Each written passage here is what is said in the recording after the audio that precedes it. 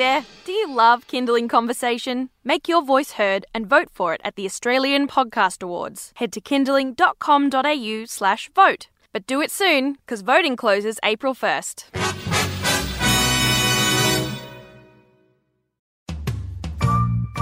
Hi, I'm Siobhan Hunt, and this is Kindling Conversation, a Kindling Kids radio podcast.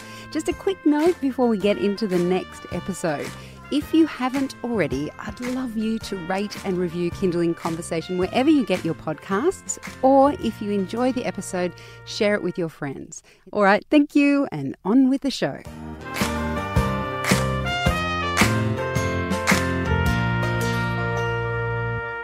There are a lot of how-to parenting books out there for mums, lots of courses. But what about dads? Leading into the birth of a child, the concentration, quite rightly, I think, is on the mum, her health and her mental well-being. But dads are about to go through a monumental change as well. So where's the education and information for them? Grant Lyndon is a dad of 4 and a meditation teacher. He started his own course called Birthing for Blokes, and Grant is with us now. Hi Grant, how are you? Good, Siobhan, how are you? Good. So what was your own introduction to fatherhood like? Because you've got 2 older boys and 2 younger girls. What was it like first time round? I do. Boy, boy, girl, boy. Oh, right. But, it was funny. I mean, I grew up in a house where my mum was a midwife and she delivered over 5,000 babies. Back at King George V. And we had midwifery textbooks and manuals all through the house and everything. And it was all very open in our house about all that kind of stuff. So I felt like I kind of had a bit of a slight head start, though nothing prepares you for the real game like the real game. Yes.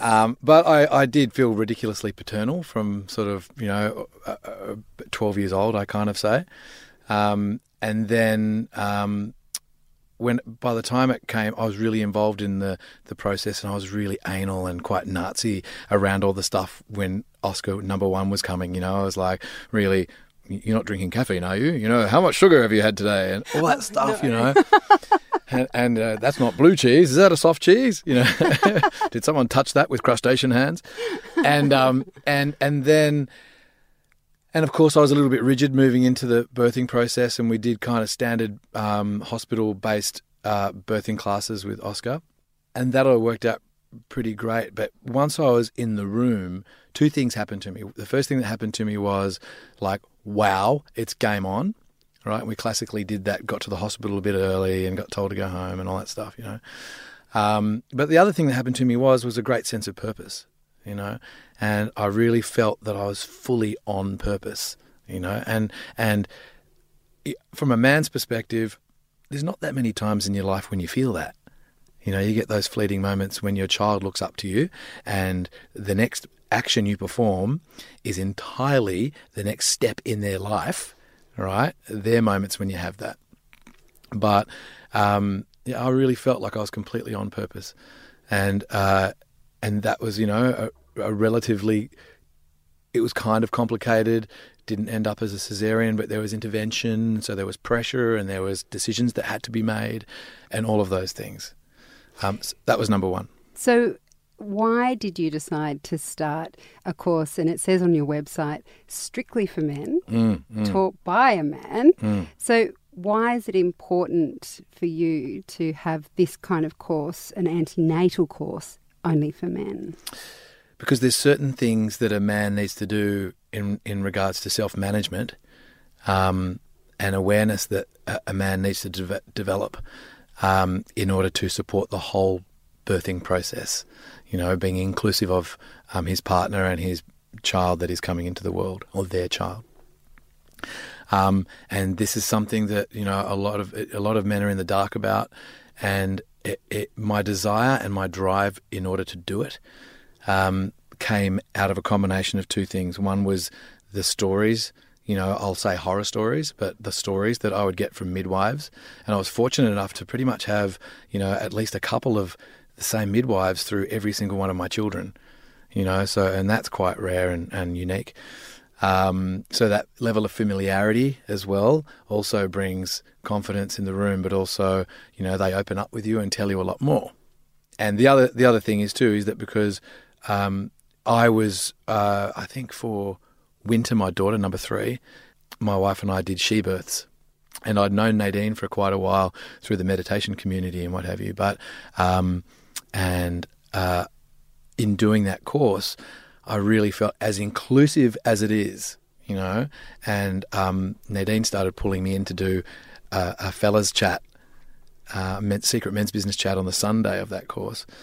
As inclusive as it is female centric, it's mum centric, and also, you know, a lot of it is also couple centric, but nothing that really allows the man to deal with who he needs to be in the room on the day.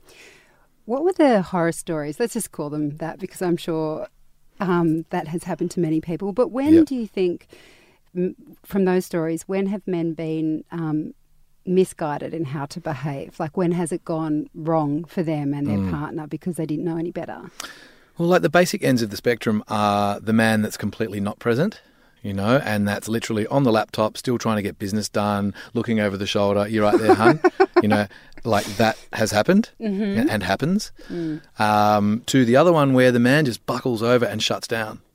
You know, that's the first time that he's seen his partner in what he perceives to be immense pain and pressure. And it's just too much. You know, some men can't deal with body fluids, let alone, you know, seeing a woman in the full throes of labour, you know, which is... I can imagine it's intense. Extreme and intense, right? Yeah. So every variant and gradient in between that, you know, offers, you know, you're going to take into the room with you, you know, your experience of all those things, how you are with fluids, you know, your perception of that kind of thing. It's a new point of view of your partner, of their physiology, and of you can't really help them. So you can't solve something for them immediately, which is also a big challenge for men. Oh, yes. You know, it's like, I can't make it stop, kind of that thing, you know. So all of those challenges, then who am I? You know, some men can feel incredibly emasculated, you know. So really what Birthing for Blokes is about there's a 3-phase thing, right? So we look at, you know, the prenatal, you know, like the leading up to the day, you know, and that's mostly about self-management and relationship management, expectations management, you know, then game time, what happens on the day, what you need to do and your self-management on then. But then also, okay, now I'm a dad, so what? What happens now? You know, and managing expectations there as well. And for guys, a lot of it is all about expectation management. You're listening to Kindling Conversation. I'm speaking with Grant Lyndon. He's a meditation teacher and founder of Busy Dads. One of the things he offers is a course for men called Birthing for Blokes. It's an antenatal class, all of their own, just for men, but also, obviously, from what Grant was just saying, includes after the baby is born. So one of the things that you talk about is, like you just mentioned there, in the lead up to the birth, men having a sense of their own mental and physical well-being. I understand that there's expectations and relationships that need to be managed in that lead up. But what is it that men, do you think, can do to help themselves before a baby's born? It's about being adaptive. You know, ultimately it's about being adaptive. It's about also being aware of the reality of the situation. You know, I'm changing gears in my life. I'm changing gears in my relationship. You know, quite often you'll hear in the lineup, sitting in the surf out the back, you know, guys wishing for the old days. You know, yes, life's just not the same, you know. And, well, no, it's not. It's not the same. And, you know, I know I'm not alone in that, yes, there's a lot of extra pressure on your relationship and on yourself. The provider mechanism of you as a man is challenged then as well, and everything kind of steps up. But, you know, what do you get? You know, you get this incredible, you know, little pure being in your life that's going to give you levels of relationship intimacy that you would never have dreamed of, and connection that you would never have dreamed possible. We sometimes talk about, for mums, we can talk about this idea that, in a sense, we have to grieve our former self because you have lost something. You've gained something, but you've lost something. Do you think men need to go through a similar process to be able to let go of that past life where, they could go out to all hours and that kind of thing? Yeah, I really don't believe in an all or nothing approach with anything. I think you can have your cake and you can eat it, as well. And it's really important. And we had this, there was very much a point in the conversation we had last time on the panel, which is, it's about negotiating, it's about setting things up in a way so expectations are, this is important to me. This is important to me, this is important to me, and doing it in a drop-down menu of levels of importance. Okay, now how much of those preferences am I able to surrender in order to still play the very important role of father, especially in those very early days, and support for my wife? I can still possibly just have little increments of these things that, are part of who I am, and I really cherish and enjoy those experiences for now. It's never forever. It's only for now, And when we start getting into that finality thinking, it's all gone, it's gone forever, it's never going to be like it was, it just builds a desire and possibly a desire for the other experience, but also some resentment. And if you take that resentment into the relationship and into your role as a father, it's a pretty ugly place to be. And it doesn't have to be that way.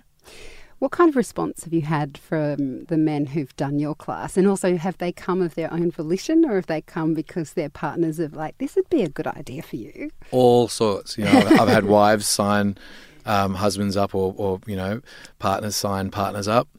I've had men just come straight in and go, yep, cool, that's for me. And, a lot of them, it's a lot of just nodding and ahas, and for them, it's not a major step.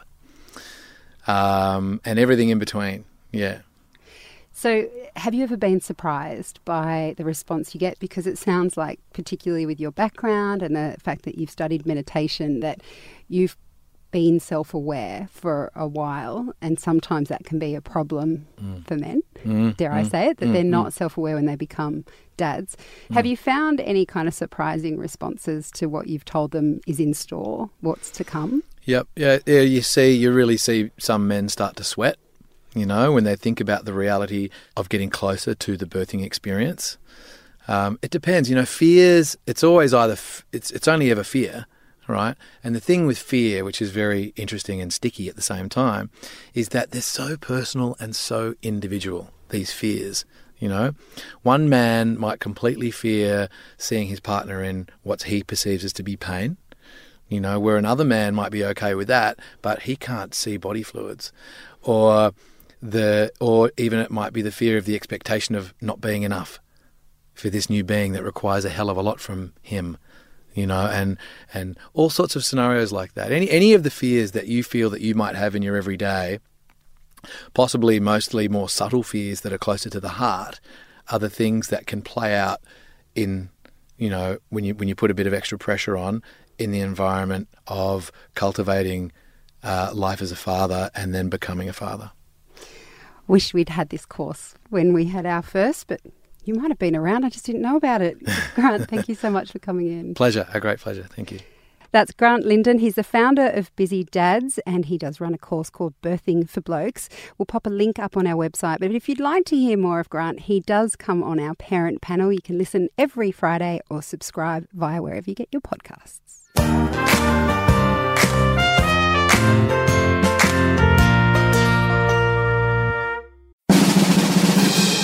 Hey there, do you love kindling conversation? Make your voice heard and vote for it at the Australian Podcast Awards. Head to kindling.com.au/vote. But do it soon, because voting closes April 1st.